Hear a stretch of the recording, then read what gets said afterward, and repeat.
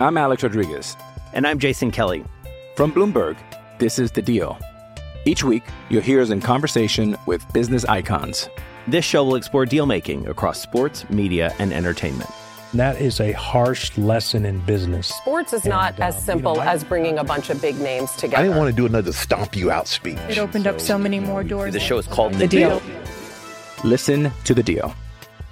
Listen to The Deal on Spotify. Hello everybody, we're bringing you the Manchester is Red podcast today with Samuel Luckhurst and Stephen Railston. Just an editor's note really, Samuel is travelling from Seville back to Manchester, and as such he's in an airport, so we apologise if there's any cumbersome noise or any announcements or any people interrupting during the recording, but we've tidied the audio up as best we could. And without further ado, here is Stephen and Samuel.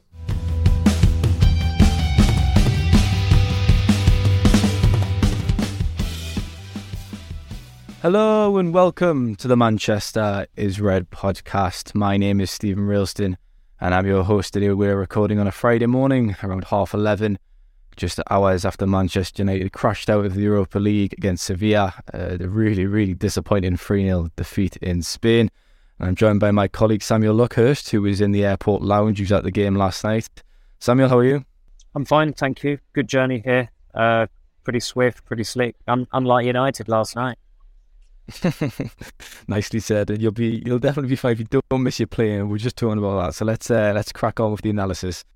Samuel, we kind of expected United to breeze through this tie. Really, they defeated Barcelona, defeated Real Betis, who were comfortably above Sevilla in the league. But that performance last night, it was just so poor from the first whistle. They never looked at it, did they? The goal in the 7th minute. We'll come on to that.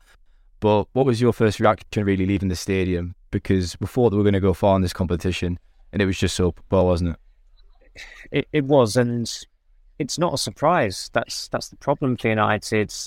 Unprompted afterwards, Ten Hag mentioned Brentford, Liverpool, Manchester City, probably their 3 worst performances of the season. That's without mentioning the Newcastle game, which was a bit of a horror show as well, even if the scoreline was quite modest. But last night it deserved to be bracketed with those 3 away games, because United's away form this season, a few weeks ago, I didn't think it would be that much of a concern. Then I saw the Newcastle game, and then I saw last night, and it's a major concern. And you only have to look at their record against top 12 teams in the Premier League. I think they've only taken 8 points from the possible 27 against those teams, and they've still got to go to Tottenham and go to Brighton. But last night was just so listless, and they have this knack of conceding early goals in a first half or a second half. It just knocks the stuffing out of them. Last night, the damage was greater than just going 1-0 down and 3-2 on aggregate.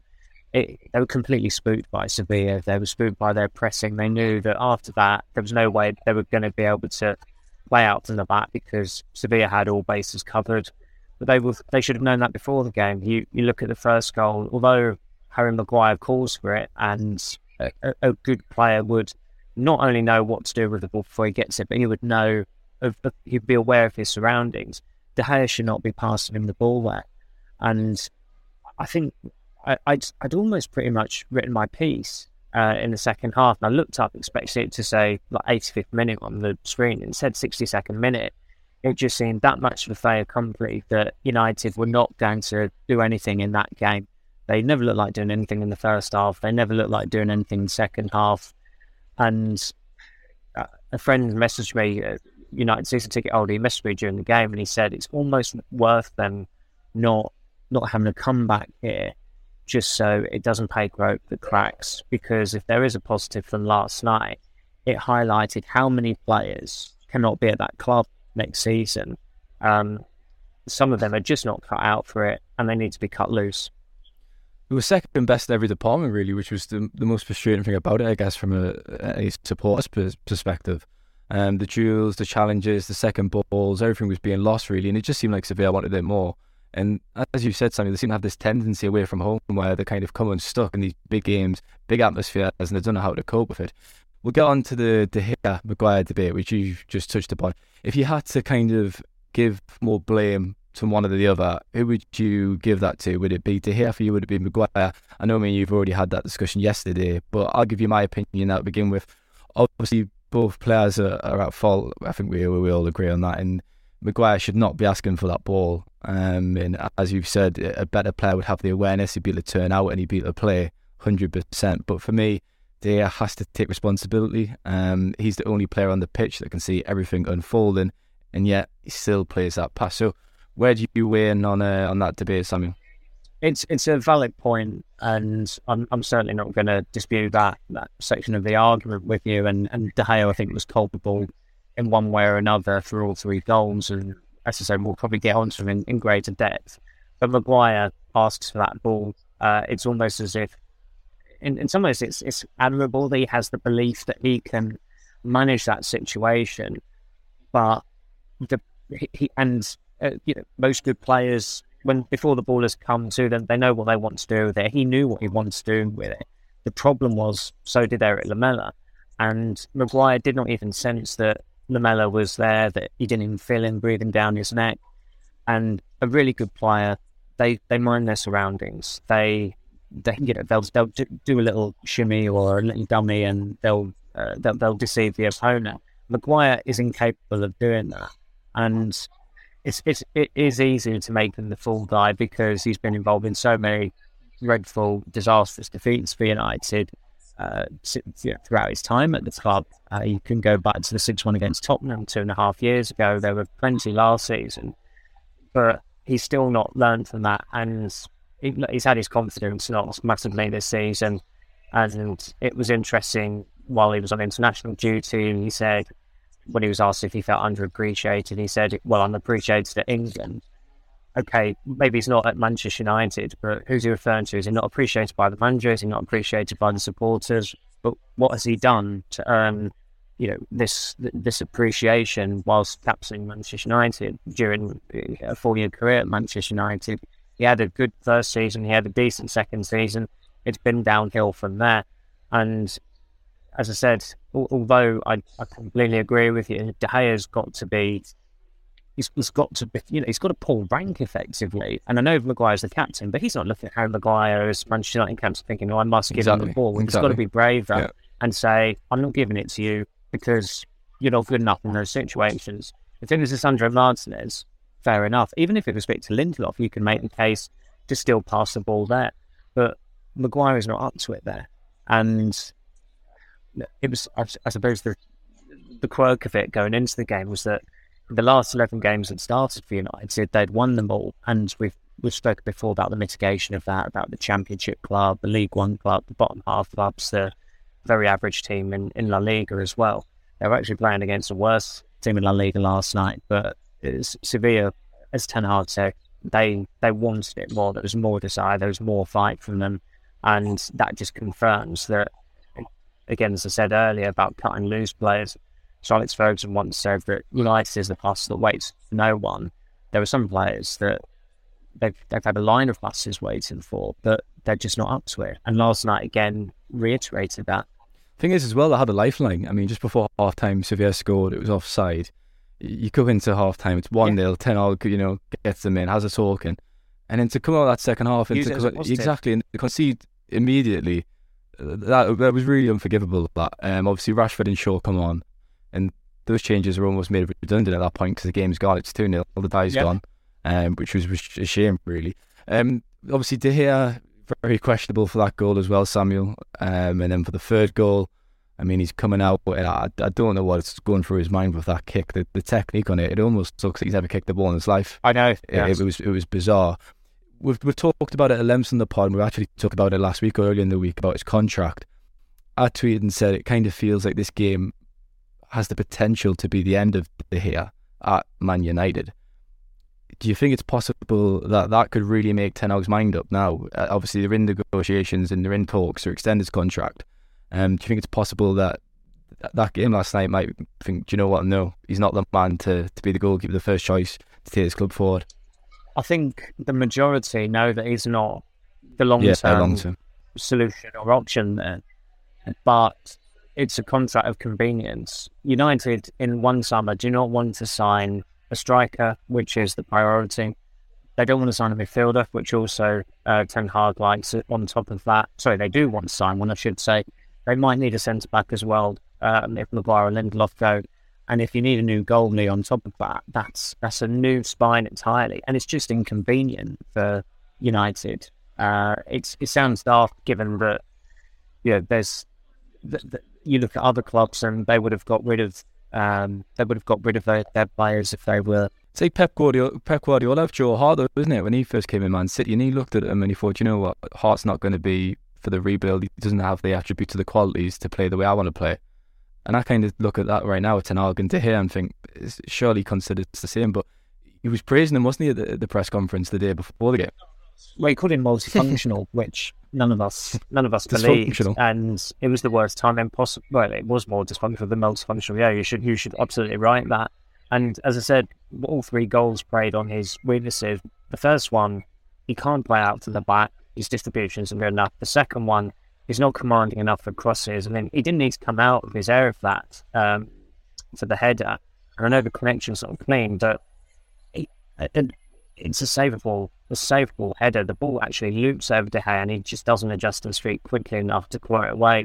And the third one, whenever he comes out of his area, he's a liability, and that's why he doesn't come out of his area very often at all. I remember that was one of the questions of him when we spoke to him in Perth during pre-season about coming out of the area, and then there were a couple of occasions early on under Ten Hag where he did it, and it was almost if I think he might have come out of his area as many times as last season in the first few games under Ten Hag. There's some kind of stat like that, but although he's still a brilliant shot stopper, he has stood still as a goalkeeper. And you look at Alisson and Ederson, they eclipsed him some time ago, years ago. Thibaut Courtois is an elite match winner at Real Madrid. The 2 Milan clubs are in the Champions League semi-finals. They're there with keepers who have been bought in the last 2 years, and Mike Magnus and Andre Onana. So, and every time United negotiate a new contract with De Gea, his stock is lower than it was previously. In 2015, he was the most important player of the club. Nobody could dispute that at the time. He was 2-time player of the year. Real Madrid wanted him. In 2019, his form had tailed off, but he banked enough credits for it to be seen as a bit of a coup that he was sticking around 4 more years.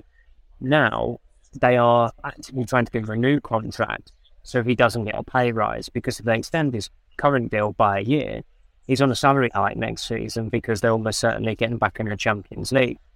And when you're doing that, when you're clearly aware that the asset is actually in some ways a weakling, then you've just got to make the ruthless decision to cut him loose. But I suppose what I would say in United's defence is that there's not an outstanding goalkeeper out there who everyone is saying he has to be the replacement for David De Gea. United saw how difficult it was replacing Peter Schmeichel. They didn't get that right for 6 years until Edwin van der Sar came in, and it's a huge job to actually identify who's going to be their next long-term goalkeeper. What I would say that doesn't reflect well on United is that they had a very easy succession plan there with a goalkeeper they've blooded. I think Dick Henderson joined the academy in 2011, so 10 years. But they had a manager who, frankly, just did not have the balls to make the decision, who told Dean Henderson who was going to make. And now you've got Dean Henderson so bitter that he wanted to play against Manchester United this season, and you've got another goalkeeper who, on his days, is really not got the skill set that's required of a modern goalkeeper operating at that level. The goalkeeping situation's been a bit of a mess for a good few years now, with the whole Henderson, De Gea handling, and that was Solskjaer's fault. We've written at length about that. David Raya is a name that's obviously been quite heavily linked with the club, but for me, he's not good enough to be a first-choice goalkeeper at Manchester United. And his performances recently have backed that up for me.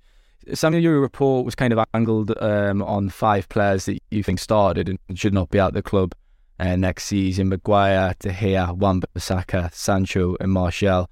Martial came off injured again, didn't he? Of course, inevitably, it seems. Out of those 5 players, do you think, would you be surprised to see more than one leave? Because when you look at that list, obviously Maguire's days seem done, but the negotiating the deal with De Gea, but beyond that, I can't simply take as for Martial. I think Sancho will stay. I think Wan-Bissaka will probably stay as well. It has got the makings of the season-long loans, take their wages off the Suns for the whole season, because that is a relatively sustainable way of mitigating the financial issues that clubs now face. But with Martial, given his contract, and that he's got 1 year left, and then there's the option of an additional year, they've got to be as proactive as possible in trying to get him off the books permanently this summer. Jadon Sancho, he's just hiding at the moment. That he is an absolute shadow for an initiative and probing winger who was so in demand at Dortmund. I don't know what he's playing at sometimes. And when the team dropped last time, see Rashford on the bench and Sancho starting, you think, okay, the earliest point that Rashford will come on here will be at half time because Sancho might be underperforming. And unfortunately, the script was too predictable with Sancho. He played like someone who's on borrowed time. I think he ducked out of one challenge as well. Manchester United's just too big a club for him. There's no shame in him admitting that. There's no shame in Manchester United signing him. He was a player who had the qualities that were what United needed at that time, and he was a very worthy signing. But it's not worked out. I mean, if United to truly restore standards, they need to get back to this way of operating where, okay, if you don't perform in your first year, you can maybe in the second year. A bit like City have done with their players. How many Guardiola signings have underwhelmed in the first season and been brilliant in the second season? Grealish, the most recent example. There's been Riyad Mahrez, Bernardo Silva, John Stones. Yeah, the list goes on. And then if you don't hack it in the second season, if you don't cut it, then you cut loose. That's what United need to get back in the habit of doing. But then you look at Anthony Martial, who's been there for eight seasons. This is his 8th season for it. He's had 2 truly good seasons. So a quarter of his time at Manchester United has been an individual success. I mean, how has that been tolerated? Because the club pandered to this player power culture. And after Pogba, Martial was the one who was engulfed the most. And look how it turns out with Pogba, who was, just such a toxic presence at times. He undermined the manager and publicly rebelled in his sacking on Twitter. Martial's agent undermined two separate Manchester United managers as well. You can't allow that. You've got to have standards that go beyond the pitch. And it is a lot easier said than done because of the situation in United, where you've got these players on good wages, on longish contracts, and what profile of club would go for those players. I think with Wan-Bissaka and Maguire might be easier to ship than the forwards, because you can see, for example, can you see Maguire at West Ham? Could you see Wan-Bissaka at West Ham? Yes. There are certain Premier League clubs where United know they're going to make a loss on those players. They would have known when they signed Maguire. There would not have been any resale value because he was 26 at the time he signed. It was a record fee for a defender at £80 million. He was on a 6-year contract. So they knew when they signed him, there was never any plan to make anything back on him. With Wan-Bissaka, they saw him as long-term. I mean, maybe 4 years has been too long with him. But given that Ten Hag wants a right-back still, and a right-back is pretty low down the list of priorities for United in the summer, then they have to get one off the books. Dallow's out of contract next year, so you can't rule out the possibility of him going. But he is the more complete right-back than Wan-Bissaka there, even though Dallow's form has been pretty poor for the last 4 months. Wan-Bissaka, again, last night, there's no willingness to attack. And Ten Hag mentioned character 3 times in post-match press conference. And I think that's what we underestimate going into these games, the character of certain players. When you look at Martial, Sancho, Maguire, Wan-Bissaka on that team sheet, none of them have the character to be a success as a Manchester United player. And that is why when it came to the summer and the signings they made, character was as important as qualities, and that has to still be the case going forward. I think with Martial, I'd be surprised if anyone looks to take him on a permanent deal. Maybe another club with a loan. Ironically, it was Sevilla, wasn't it, last season? Can't complete 90 minutes and can't score 20 goals in a season. It's a tough sell. Yeah, you're not going to make a permanent offer for a player that can't complete 90 minutes. I actually can't remember the last time. It's over 2 years, I think, isn't it, since he last played a full game, which is professional football. Like, come on, it's just disgraceful, really. And going back to Sancho, Samuel, he's become such an enigma. I think I'm starting to see supporters just really lose patience with him now. They've wanted him to succeed and they've tried to defend him, but he's just running out of excuses. My lunch piece the other day on Sancho was he's probably got the next 6 weeks to kind of save his United career up until the end of the season, but he's just simply not done enough, has he? I mean, in the absence of Rashford, he got offered starts on the left, and he's just not done enough. You've talked about the character there, Samuel, of those players that was lacking. Do you think that is the reason then for these kind of jarring defeats that have happened quite frequently this season, if we're being honest? I think so, and there's also an element of last season, United being unnerved by crowds returning. It felt like them being a bit more uncomfortable, having been comfortable in stadiums when it was behind closed doors, when the games were behind closed doors, which is very strange for professional football. If you want to, for most of your life, you're accustomed to playing in front of supporters and matchgoers. But there's still an element of that this season. And the toughest away games, they don't turn up. They didn't turn up against City or Liverpool, or for a half they did against Liverpool, but they started getting annihilated 7-0. Sevilla was their biggest away game in Europe because it was the second leg and it was a quarter-final. Look how badly that went. And there was some pressure on them going into the Newcastle game as well, where it was 3rd versus 4th at the time, I think it was. And they were absolutely bullied in that game. Brentford, there was big pressure on them as well because they'd lost the first game of the season at home to Brighton. So when they come up against a pretty good side, there's the slightest bit of pressure, it seems they get hammered. And that doesn't bode well when they have still got 2 pretty big games away from home in the Premier League against, as I said, Brighton, which I think is on Thursday week, but of course before that it's Tottenham on Thursday. Okay, Tottenham are in disarray, and you wouldn't bracket them with Newcastle, Liverpool or City in terms of the difficulty level of going there. But they've still got quality to embarrass United. They hammered United 6-1 at Old Trafford a few years ago, even though it was, you can take you into the mitigation of behind closed doors games, and there were some strange results, but they've still got 2 on their day, probably world-class players in Kane and Son who can cause complete untold damage. And it was reassuring, I thought, for United and the supporters that Ten Hag wasn't looking for excuses last night. He didn't say, we've got both our centre-backs out, our left-back was on the bench, our top scorer was on the bench, the de facto captain was suspended. So that's half the outfield team. But last night confirmed that some of the squad members, the backup players, they are just not up to it.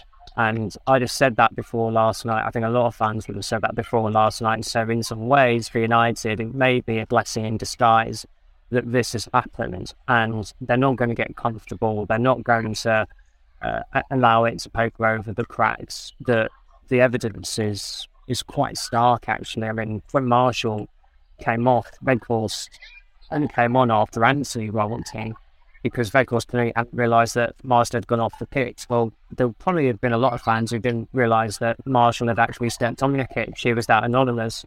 And when he was walking around the pitch, there were probably some Sevilla fans thinking, oh, crikey, he played for us last season, didn't he? He scored 1 goal. I mean, you can see why they didn't make that deal permanent. And that's what I mean. United have got to get ruthless with these players who have had unseen chances at the club. Mourinho was able to let Marshall go because Marshall wants to go. United sided with the player, wrote for the manager. Look what happened that season. They sacked Mourinho, they finished 6th, and then they deluded themselves for the best part of 3 years under Ole Gunnar Solskjaer until they plumbed to the depths of 5-0 thrashing against Liverpool. Pep Guardiola saying it was okay to only win 2-0 at Old Trafford, and was getting hammered 4-1 at Watford. They'll definitely remember Martial because they actually booed him last season. They whistled him. They whistled their own player, and that says it all.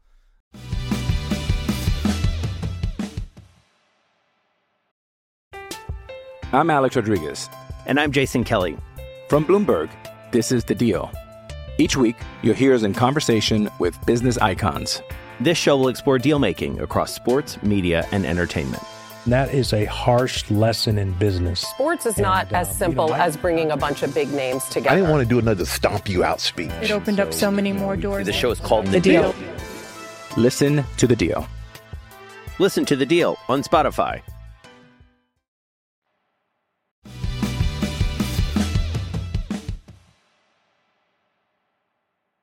obviously Brighton on Sunday, Samuel, FA Cup semi-final, just a few days after. Hardly the ideal preparation going into that game. The bookmakers have actually made Brighton favourites for the match, which probably isn't a surprise considering the team news, I think. What's your expectations for that? Because Brighton are a top team, the 7th in the league. They've done a great job.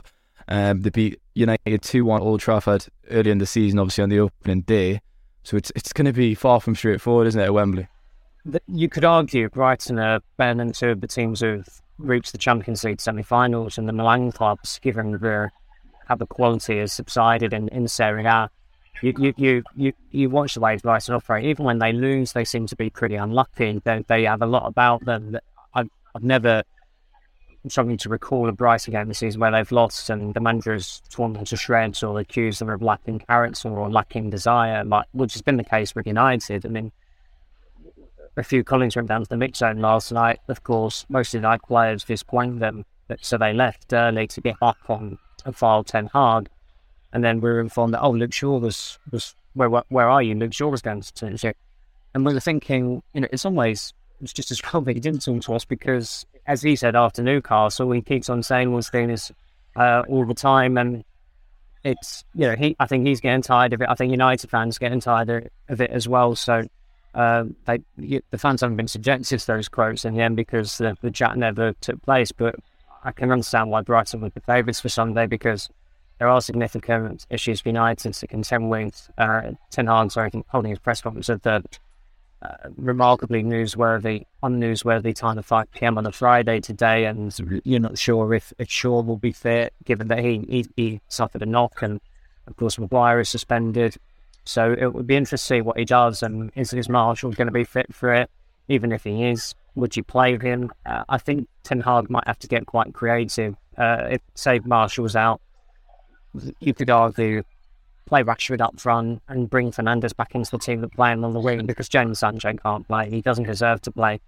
You could argue that Marshall doesn't deserve to play either. So there are a lot of things where I think Ten Hag's team for that game it probably is starting to look different now from what he had in mind before the game last night, because although United have had form for responding well to their worst defeats this season, the